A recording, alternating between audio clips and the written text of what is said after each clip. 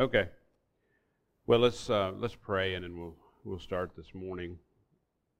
Let me pray for us. Heavenly Father, we thank you this morning, and we give thanks to you that, Lord, we were able to rise up this morning.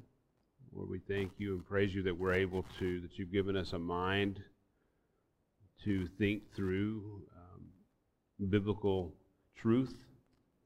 We can understand truth, that, Lord, you've given us a brain to process in such a way that we can understand.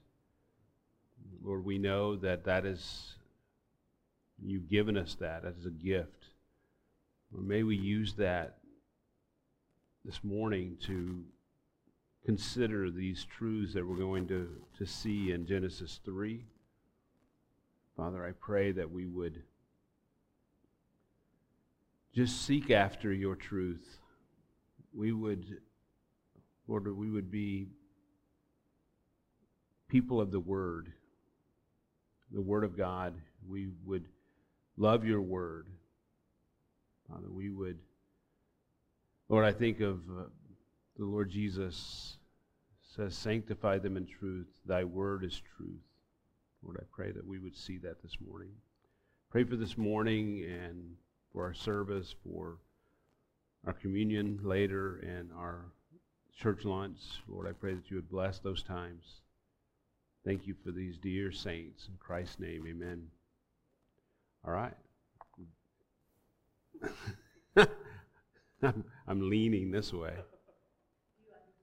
You don't have, if you do, I could probably turn a little bit, but you don't have to. That way I'm not, yeah.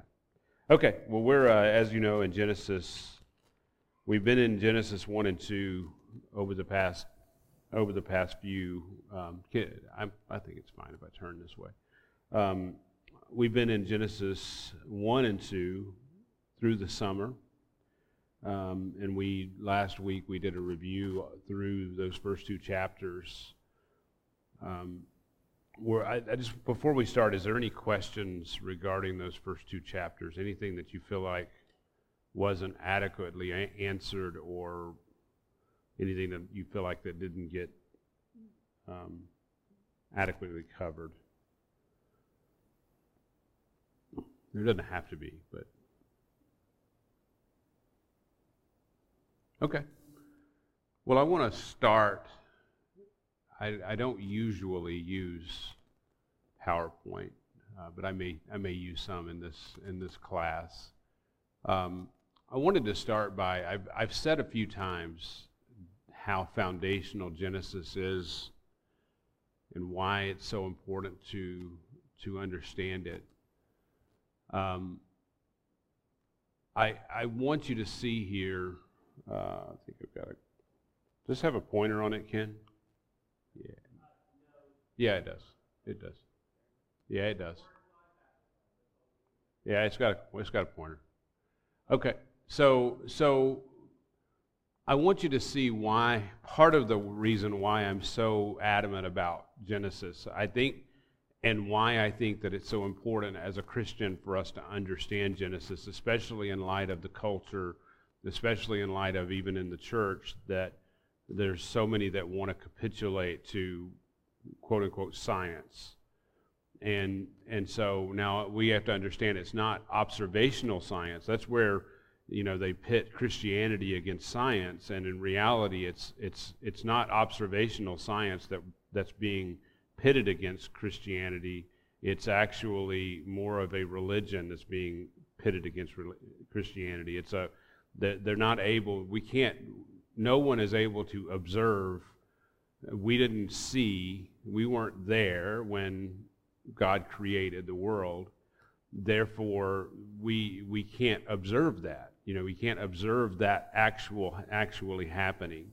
We can observe, we all are looking at the same evidence. You can see the layers in the rocks, and you can see you can see the fossil record, and you can see all that. We're all looking at the same evidence, but we're not seeing it through the same lens. And what I want you to see is, as we look through a biblical lens, what we'll find is the evidence actually makes sense.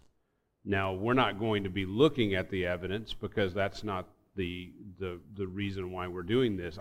What I'm trying to do is give you the biblical lens to look at the evidence through, so that when someone comes to you and says, a Christian or a non-Christian comes to you and says, this is what I see in the world, you're able to say, but wait a minute, this is what the truth of the Word of God says.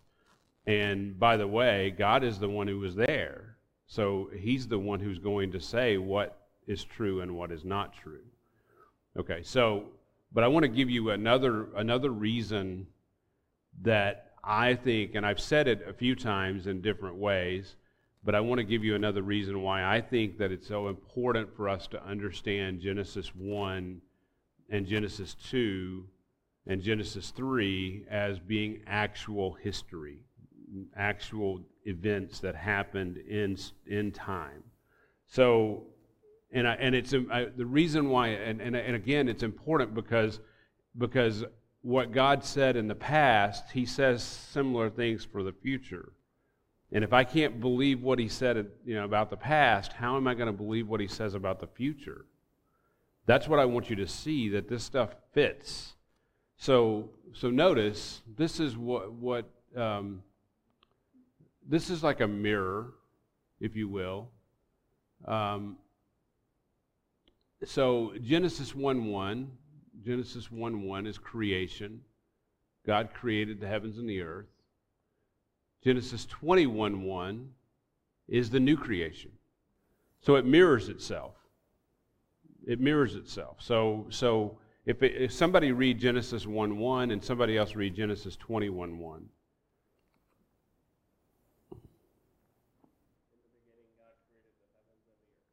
Okay. Now Genesis 21:1, or Revelation 21:1, sorry.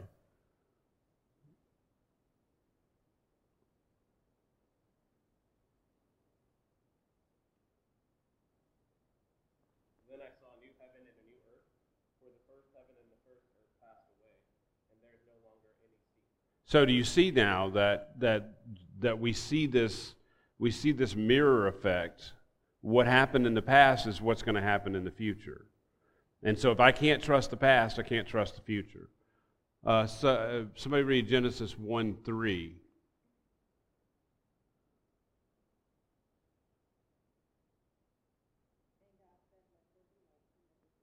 Okay. Now somebody read 21:23 and 22:5 out of Revelation.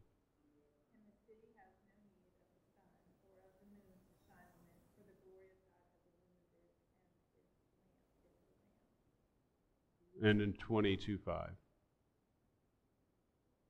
And there will no longer be any night, and they will not have need of the light of a lamp, nor the light of the sun, because the Lord God will illumine them, and they will reign forever and ever. Okay, so in Genesis 1:3, what is the source of the light?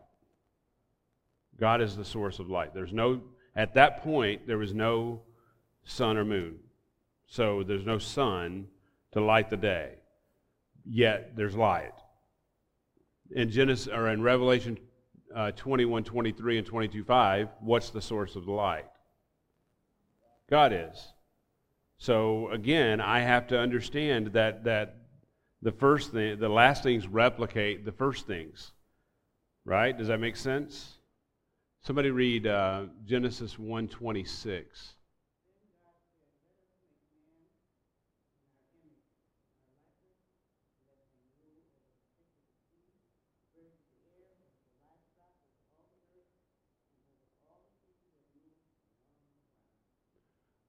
Okay, and then somebody read Revelation 20, verse 4. Then I saw thrones, and they sat on them, and judgment was given to them. And I saw the souls of those who had been beheaded because of their witness of Jesus, and because of the word of God, and who also had not worshipped the beast or his image, and had not received the mark of their forehead. And they came to life and reigned with Christ for 1,000 years. So again, we see in Genesis 1:26, we see man's rule. That God put man on the earth to rule it. In Revelation 20, verse 4, we see that. Again, we see the man's rule.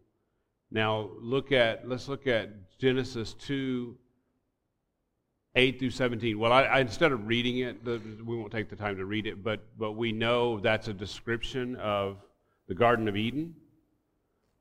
Somebody want to some of the high points of that? What was some of the high points of that description? What's that? And gold, okay. And what else? There's something else that is there as well. Some other stuff.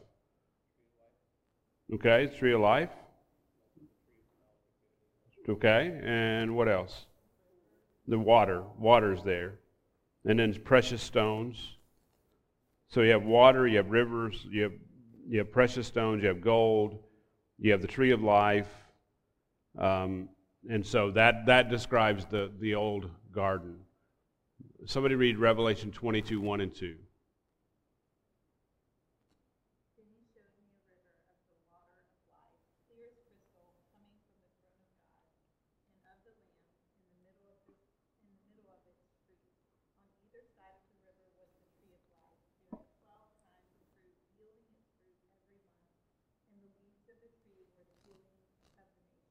Okay, so we see the parallels right there. And I mean, if you go on and read that section, I mean, you read about the gold, and I mean you read. I mean, it's clear that the last things replicate the first things.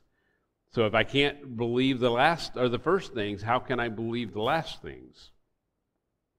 So then let's look at Genesis 3:17. This is probably and by the way, the reason why this is the middle, the sandwich, is because this is the focus of what's going on here. So look at 3:17. What's going on there?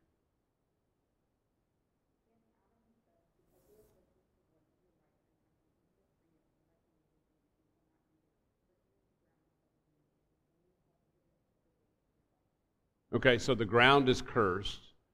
So that's what we're talking about, is curse. The world creation being cursed. And now, was man cursed? By the way, was man cursed?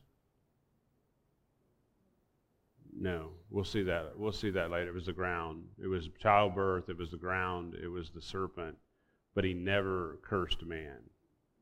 It's very important for us to know. Read Revelation 21:4 and 22:3.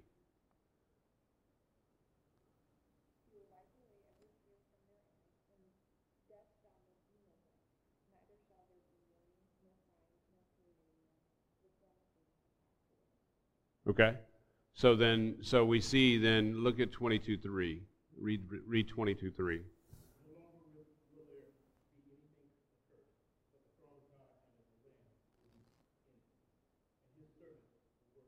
Okay, so there's no longer any curse. So we see again the curse of Genesis 3 being reversed in Revelation 21 and 22. So again, how important is Genesis 1 and 2, 1 through 3, to understanding Revelation and what's going to happen in the future? What's that?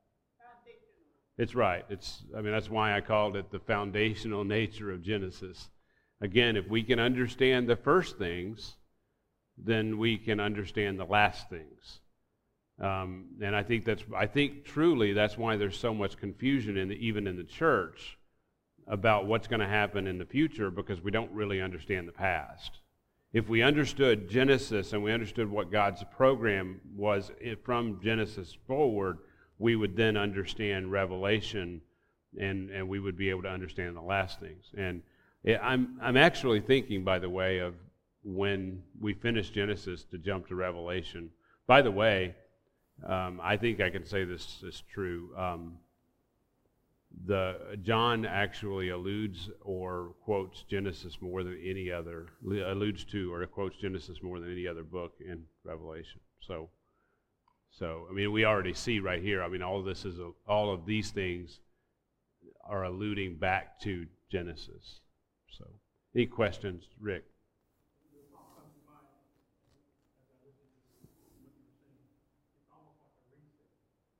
Yeah. Yes.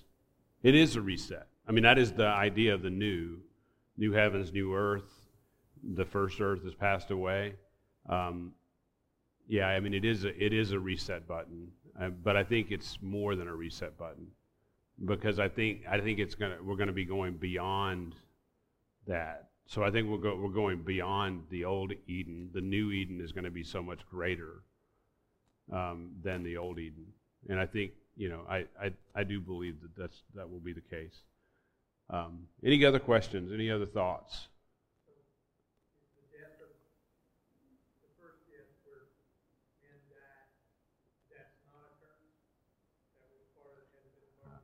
Well, it's part of the curse. Yes. That's a nuance. Yes, that's correct. But in terms of, he never cursed man himself. In terms of the curses, yes. Yes,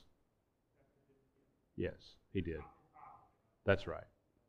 Yes. Which, I mean, that's.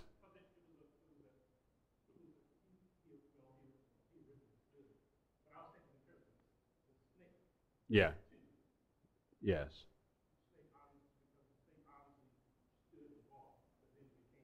Yeah, and I don't know. Yeah. I don't know. Yeah. I'd have to think about that. Okay. Let's move on. So what I wanted to do is just remind you real quickly. Genesis is a book of beginnings. So we see the beginnings. We see the beginning of covenants, and we see generations. The purpose of Genesis is God provides important information regarding the origins of man and sin.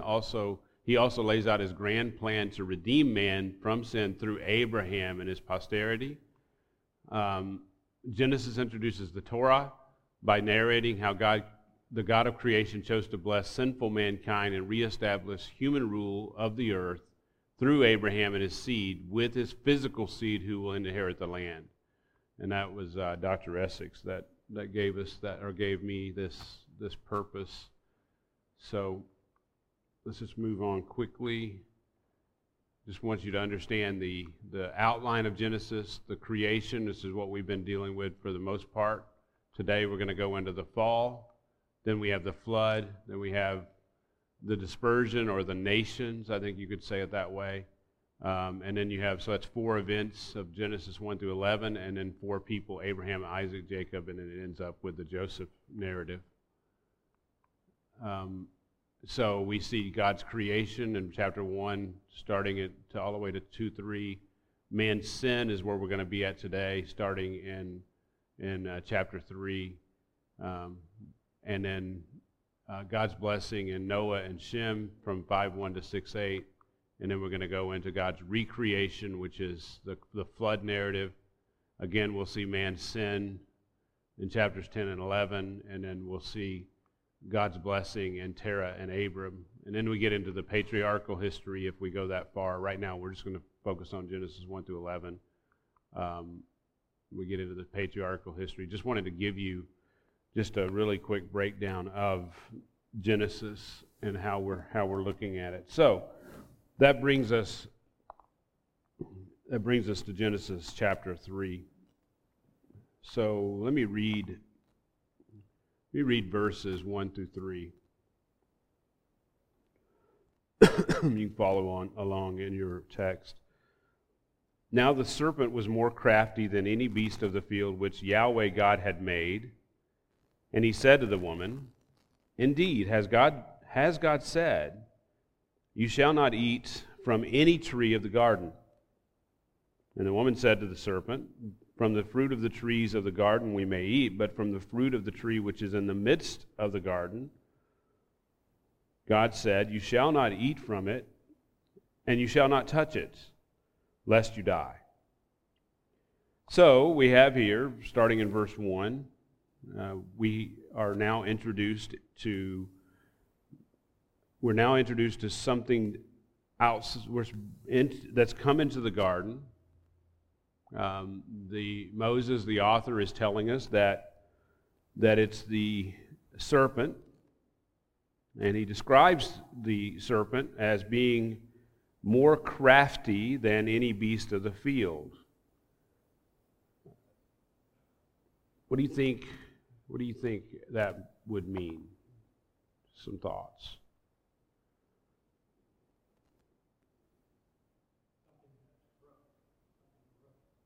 Okay.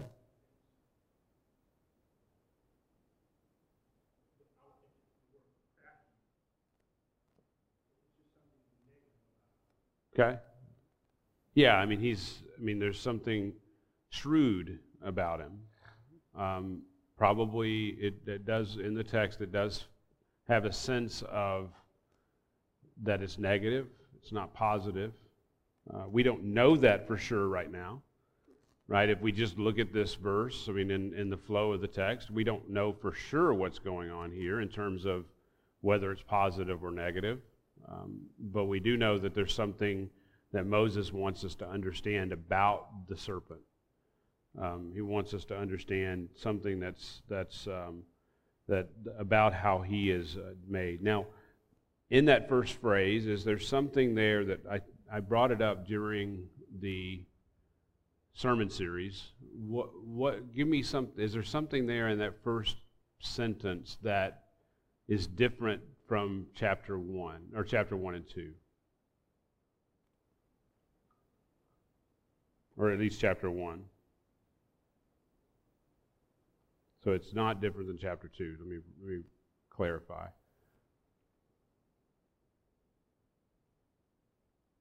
Notice the name of God. Do you remember what we said about the name of God in chapter 1 versus chapter 2 and 3?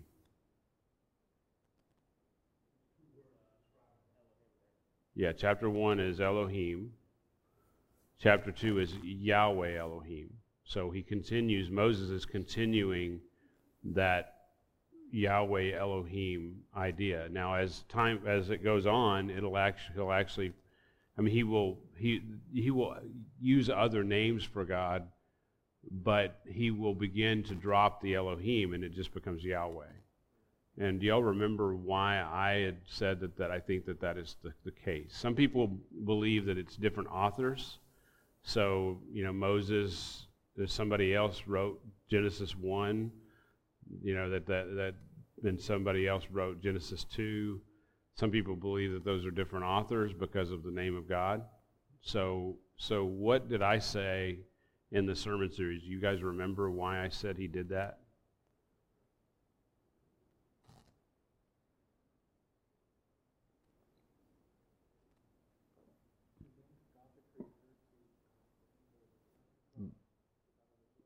Yes. So Yahweh, if you think about, Moses was writing this to the people of Israel. They were getting ready to go into the promised land when this was their texts. Really, some people think it was a text written to kind of a rah-rah, kind of an encouragement. This is who you are. This is where you've come from. As you go into the promised land, this is who your God is. Well, they understood God as Yahweh. Okay? So when he writes in chapter 1, he says Elohim, he's emphasizing the majesty of God, God's majesty. That God is creator, God is all powerful, God is on his throne. What does Yahweh emphasize?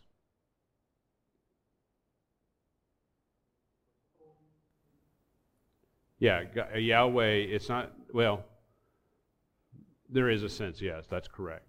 But it's something else.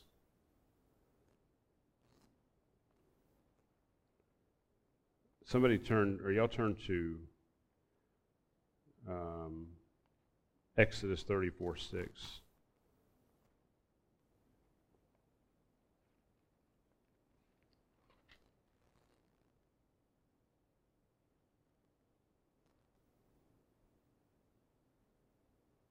Somebody read Exodus 34:6. Then Yahweh passed by in front of him and called out, Yahweh, Yahweh, God, compassionate and gracious, slow to anger and abounding in loving kindness and It keeps going to 7 until I. Loving kindness for thousands, forgives iniquity and transgression and sin. Yep, right there. Stop there. So how would you describe Yahweh according to that verse? Now he also, well, I'll point it out in a second, but how would you describe Yahweh? Relational, right? I mean, he's a relational God. He's a good God. He's compassionate. He's kind. He's gracious. That's how you would describe Yahweh. How would you describe Elohim? What's that? Majesty, as you say majesty? Yes. Yeah. I mean, so let me ask you a question. If God is powerful and God created the heavens and the earth, right? I mean, let's think about that for a second. How quickly do you think you would cozy up to a God who's that powerful? Well, not very quick at all. Isaiah, think of Isaiah. What did Isaiah do? Isaiah 6. He saw the Lord high and lifted up, and what did he say? I'm undone. Because he's a holy God, right? I mean, it emphasizes his holiness, his power.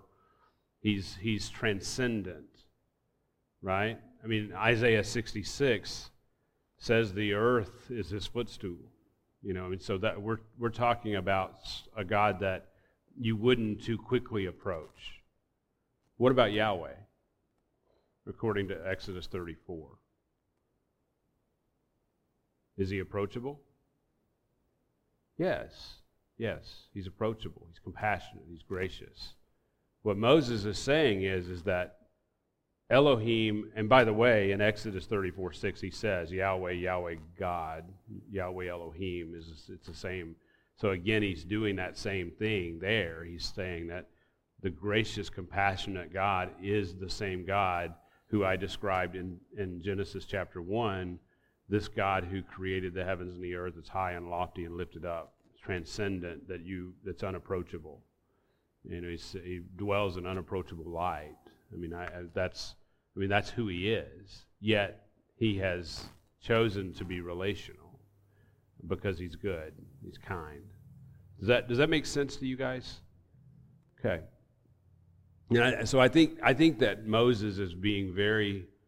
I think he's doing this intentionally. I mean, this is not just.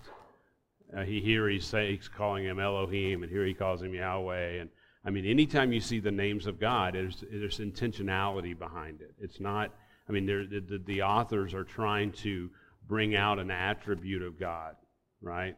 Anytime you see those different names, anytime you see the authors do that, then that clues us in that we need to be thinking in terms of what's the author trying to what's he trying to convey to us about the nature of God using this name. So, okay. So, but here in Genesis 3:1, we see he's calling him Yahweh God. And so what? So the serpent is speaking to the woman. And what do you think the serpent is trying to accomplish here?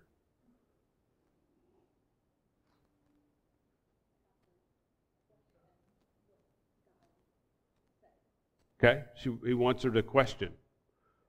Why do you think he approached the woman? Based on what you know right now, why do you think he may have approached the woman?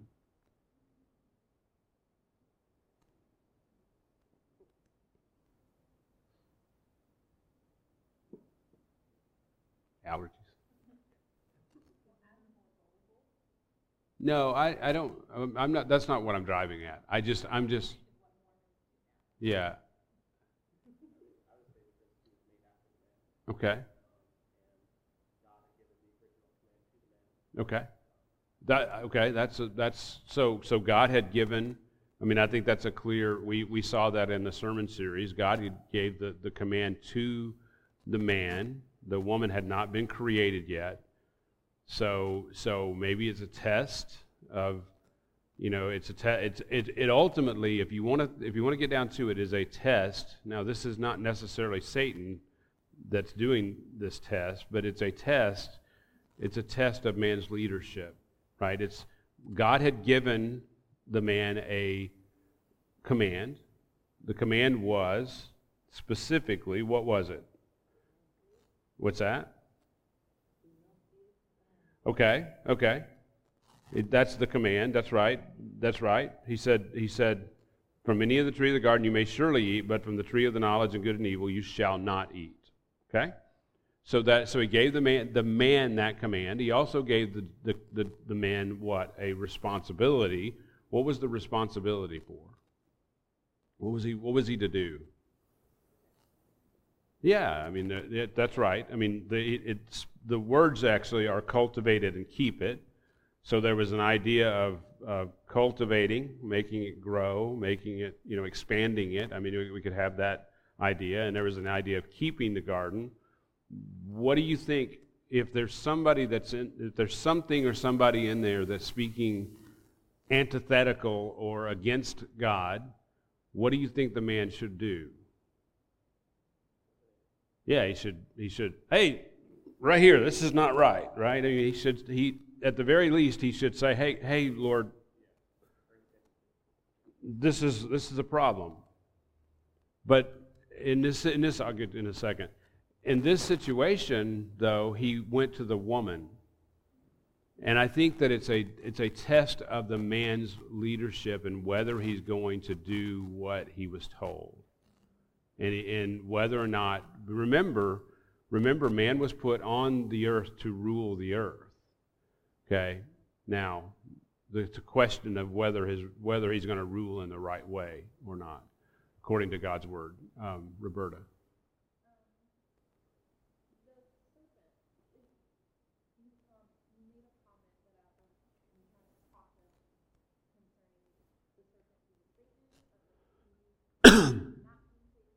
No, he is. I think he is. Yes, John. I think it's John 3. Clearly says that the serpent was Satan. He calls him the serpent of old, which is a direct allusion back to Genesis 3:1. And you also were saying that it's unclear as to what the crafty. Well, I don't know. I didn't say it was unclear. I mean, I think. I mean, the word actually is the same word in Genesis 2:25, where it says the man and his wife were both naked and were not ashamed. It's the same word for naked. It's a play on words that the serpent was actually, now the serpent was more naked than any beast of the field. Now, I haven't done a word study on that, and I can do that for next time, but I thought about it, and I just didn't get to it. But that is more the idea. But the idea there, and I think the translators brought that out, the idea is craftiness. But right now, I think what I said, Roberta, is that at this point in the text, we don't know. I mean, we know later, as we keep going in context, we do know that it's not good. But right now, if we just take Genesis 3:1, we don't know what specifically is going on here. And so does that make sense? No, it makes sense. It's just I think I'm trying to process this. It says that the serpent was crafty. Now, is it Satan within the serpent or the serpent himself? Because God created the serpent and those made all creatures, they were all good. Yes. So. Well, I think I think that Satan took on the form of a serpent. Does that make sense? I don't know. I mean, I think you're right. I think if you said Genesis 1:31, God saw all that he made, and behold, it was very good, then you would have to say that the serpent would be part of that creation. I think that what happened is that I think that the idea here is that Satan took on the form of a serpent. Now, I don't know. I mean, if you get into the curses, you have that on your belly, you'll go for all the days of your life. I mean, I'm not saying I think creation is cursed, I think that, whether snakes are definitely part of that curse, but, at the same time, I'm not sure specifically the snake is cursed, so to speak. I think he's cursing Satan here, if that makes sense. Okay. Any other questions before we? Yeah, I think so. The only point I was trying to make earlier is that at this point in the text, we don't know positive or negative. And we don't, if you just read this verse, if you read up to this point, you don't know specifically. And we need to, and that's, I think that what I'm trying to point out is we need to let the text guide us. We have these preconceived notions. Many of us, not all of us, but many of us have seen this text, dozens, if not hundreds of times, if not thousands of times in some cases. And so you bring preconceived notions to the text.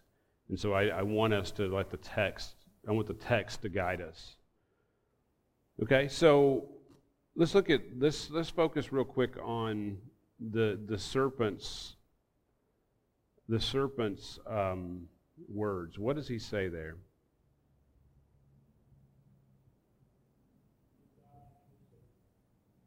Okay, so what's he doing? He's doing what? Okay. He's setting doubt on God's word. He's the original Hebrew, if I'm not mistaken, kind of has it's not translatable, but there's a snort. Like, did God really say? Yeah, that snort that we can do when it's something that's doubtful. The text actually brings that out. But you can't bring it out in the English text. I guess you could say, he snorted to the woman, but it would be kind of awkward in the text. So let's look at the actual statement. What's going on there?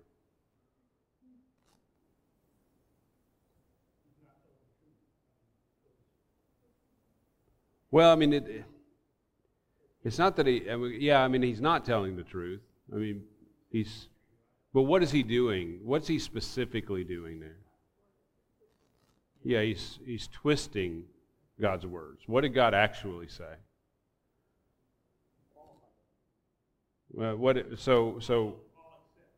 Use his words though.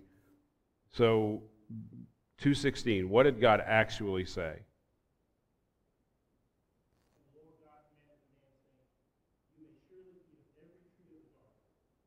Okay. So what did Satan say in 3:1? Yeah, so he's using the same words or the same ideas, if you will, but he's twisting it. He's turning it around. And so he's making it sound like that God said something that God didn't actually say.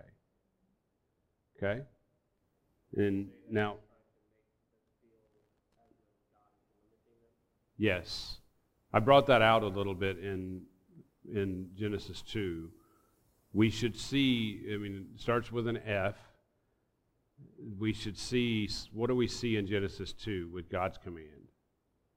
Freedom. There's only one restriction. That's his law. There's freedom in his law. That there's only this one restriction, and really it's ultimately not a restriction at all. Then you have, what do you see with what Satan said?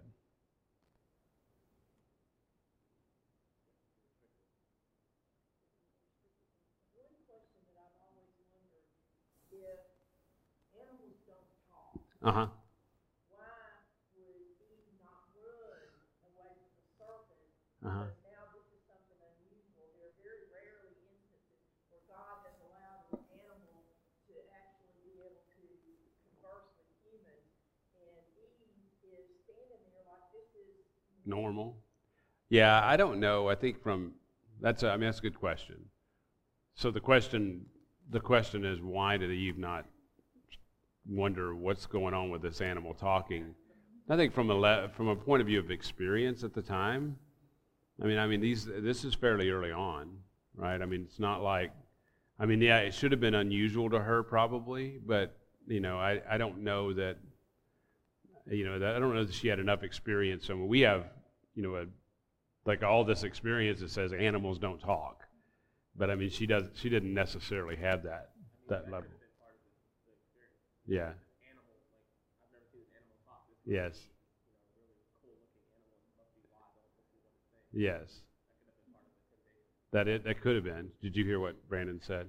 Yeah, Brandon's saying, and I think he could be right, that it could have been part of the temptation. Here's this cool animal that talks, and so I need to hear his wisdom. That is he must have something to say, therefore I need to listen. It's hard to say for sure, but okay. So we see God gave freedom. Now we see that Satan is making God's word restrictive. But is God's word really restrictive? No. Okay, so let's go on. And we got 10 minutes. Verse 2. The woman said to the serpent, so she answered him, from the fruit of the trees of the garden we may eat. Okay, so is that a correct statement? Yeah, it's a correct statement. We may eat from the fruit of the trees. But from the fruit of the tree which is in the midst of the garden, God said, well, let me just stop right there. From the fruit of the tree which is in the midst of the garden. Now, was this the only tree in the midst of the garden? No. There was also the tree of life, right? So I'm not saying, I don't know if this is a little bit different. There is a nuance here that's not fully right. I mean, yes, the tree of the knowledge of good and evil is in the midst of the garden, but there's also, she fails to mention that there's also the tree of life. Did God restrict them from eating from the tree of life? No. I won't get into that. Okay? Well, we didn't get to there yet, but yes. That's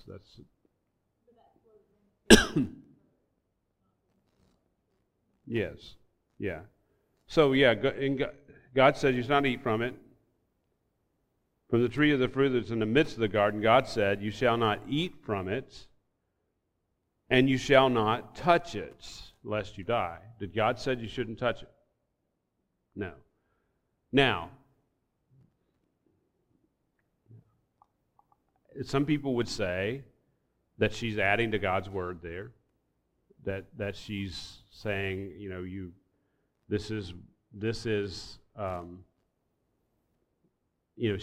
that God didn't say that. But let's think about this for a second. Who did God say these things to? Adam. So Adam then told them to Eve. Okay? So evidently they'd had a conversation about this tree.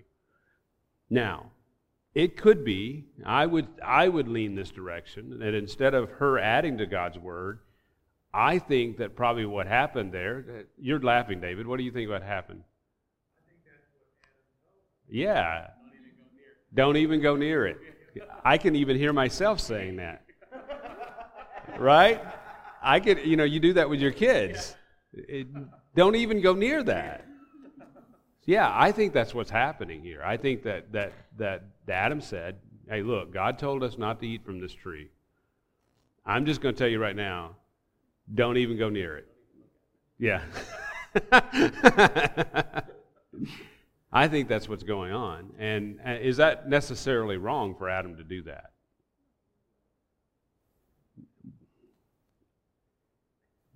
No, I don't think so. You could say maybe he's being more restrictive. It's interesting if you think about the law. What do we tend to do with the law? All of a sudden we're getting feedback. What do we tend to do with the law? Yeah, we tend to add to it. So we tend to change it to based on how we look at it is what we really do. So if it's thou shalt not touch, then we tend to do more we tend to either redefine what it means to touch, or we tend to do extra to make sure we don't touch at all. Like, or that we intend to do more to make sure that we don't touch, or we tend to redefine what touch means. That's what we do as people, right? And if you think about the Pharisees, what did they do with the law? They redefined the law, right? And they redefined it, and they also made it more restrictive than it needed to be. So again, we see that same pattern here in what's going on in the text. Okay, so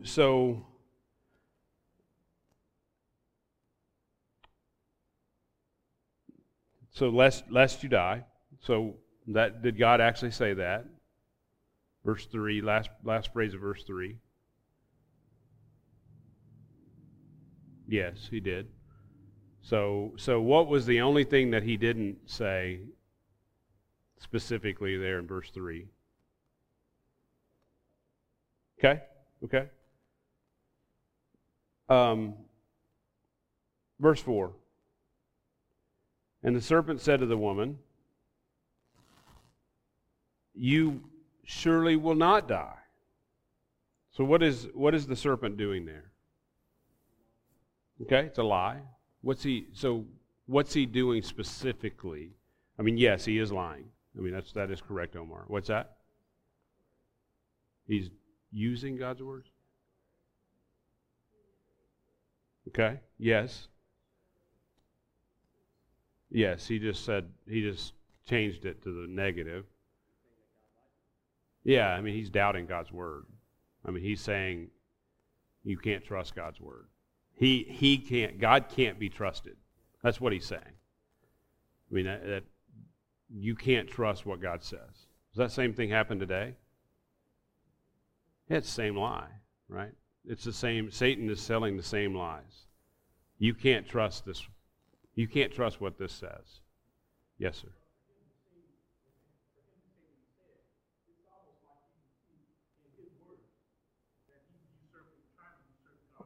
Mm-hmm. Absolutely. Yes. No doubt. Okay. Let's keep going. I need to advance this. For God knows that in the day that you eat from it, your eyes will be opened, and you will be like God, knowing good and evil. So, what is he doing here? What's the serpent doing?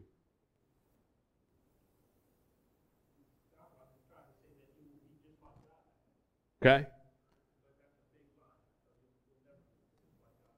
That's right. Is there any truth to this?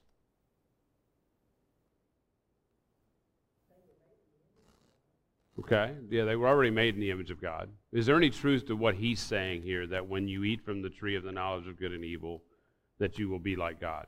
Is there any truth here? Knowing good and evil. It is a half-truth. I mean, because they will experience, they will have a knowledge of good and evil once this, I mean, at this point, before she eats, you would say they're what? Starts with an I. Innocence. Now, what is there afterward? It's the opposite of innocence. Yeah, guilt is guilt, right? So, what is guilt? It's a knowledge, right? It's a knowledge of something that's been done, something that. I mean, so now they know, they have a knowledge, they have a greater knowledge, and they do have a knowledge of good and evil.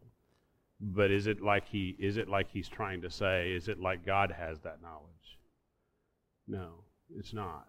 So it's a lie, which is what you said, I think. So, okay. Verse 6, then the woman saw that the tree was good for food, that it was a delight to the eyes, and that the tree was desirable to make one wise. So she took from its fruit And she ate and ate. And she also, or gave also to her husband with her, and he ate. Okay, we'll stop. We're going to stop in this verse, and we'll pick back up. But so what's going on here? So let's walk through this. So she saw the tree, and she saw that it was good for food. I mean, that's pretty simple. It looked like it would be good. That it was a delight to the eye, so it was a beautiful, beautiful tree, beautiful fruit. That the tree was desirable to make one wise. What was the idea there?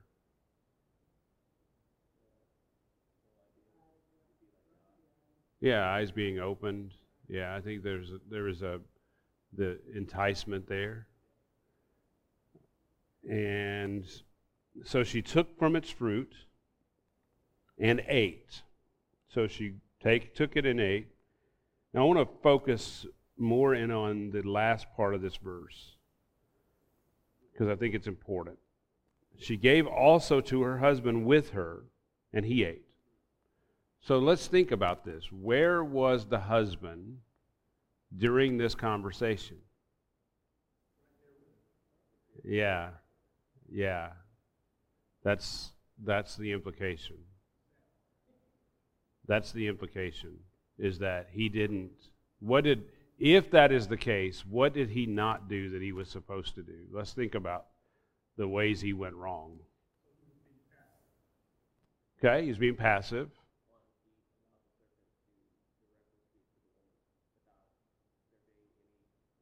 Yeah, he didn't intervene.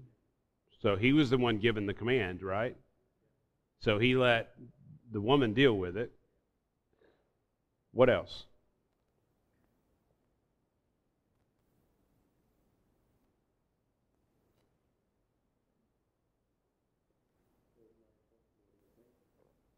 Yeah, he didn't correct.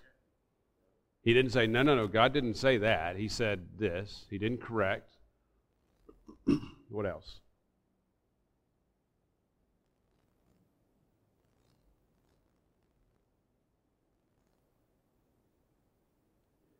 What did God put the man on the earth to do?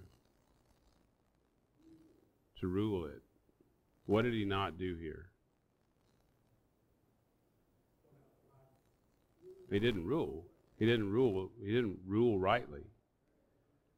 God had given him and said, this is what you are to do. You are to cultivate and keep the garden, and you're not to eat from the tree of the knowledge of good and evil. Yet, what is man not doing? He's not ruling. He's not doing what God had told him to do.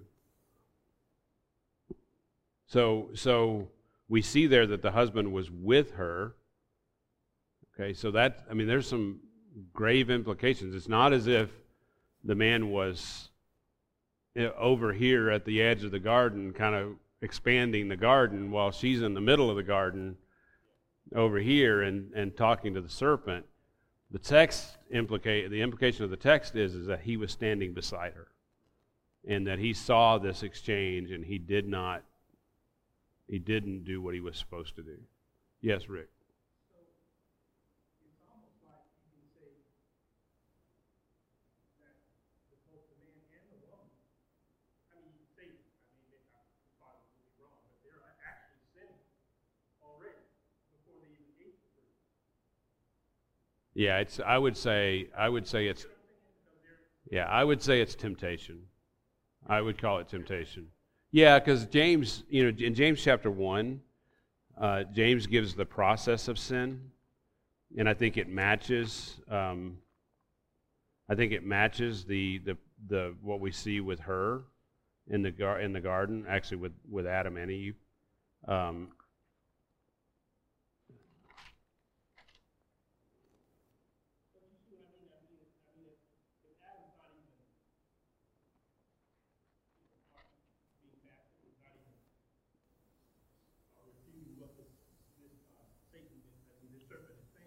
Yeah. Yeah, I think that's why I would consider it to be. Yeah.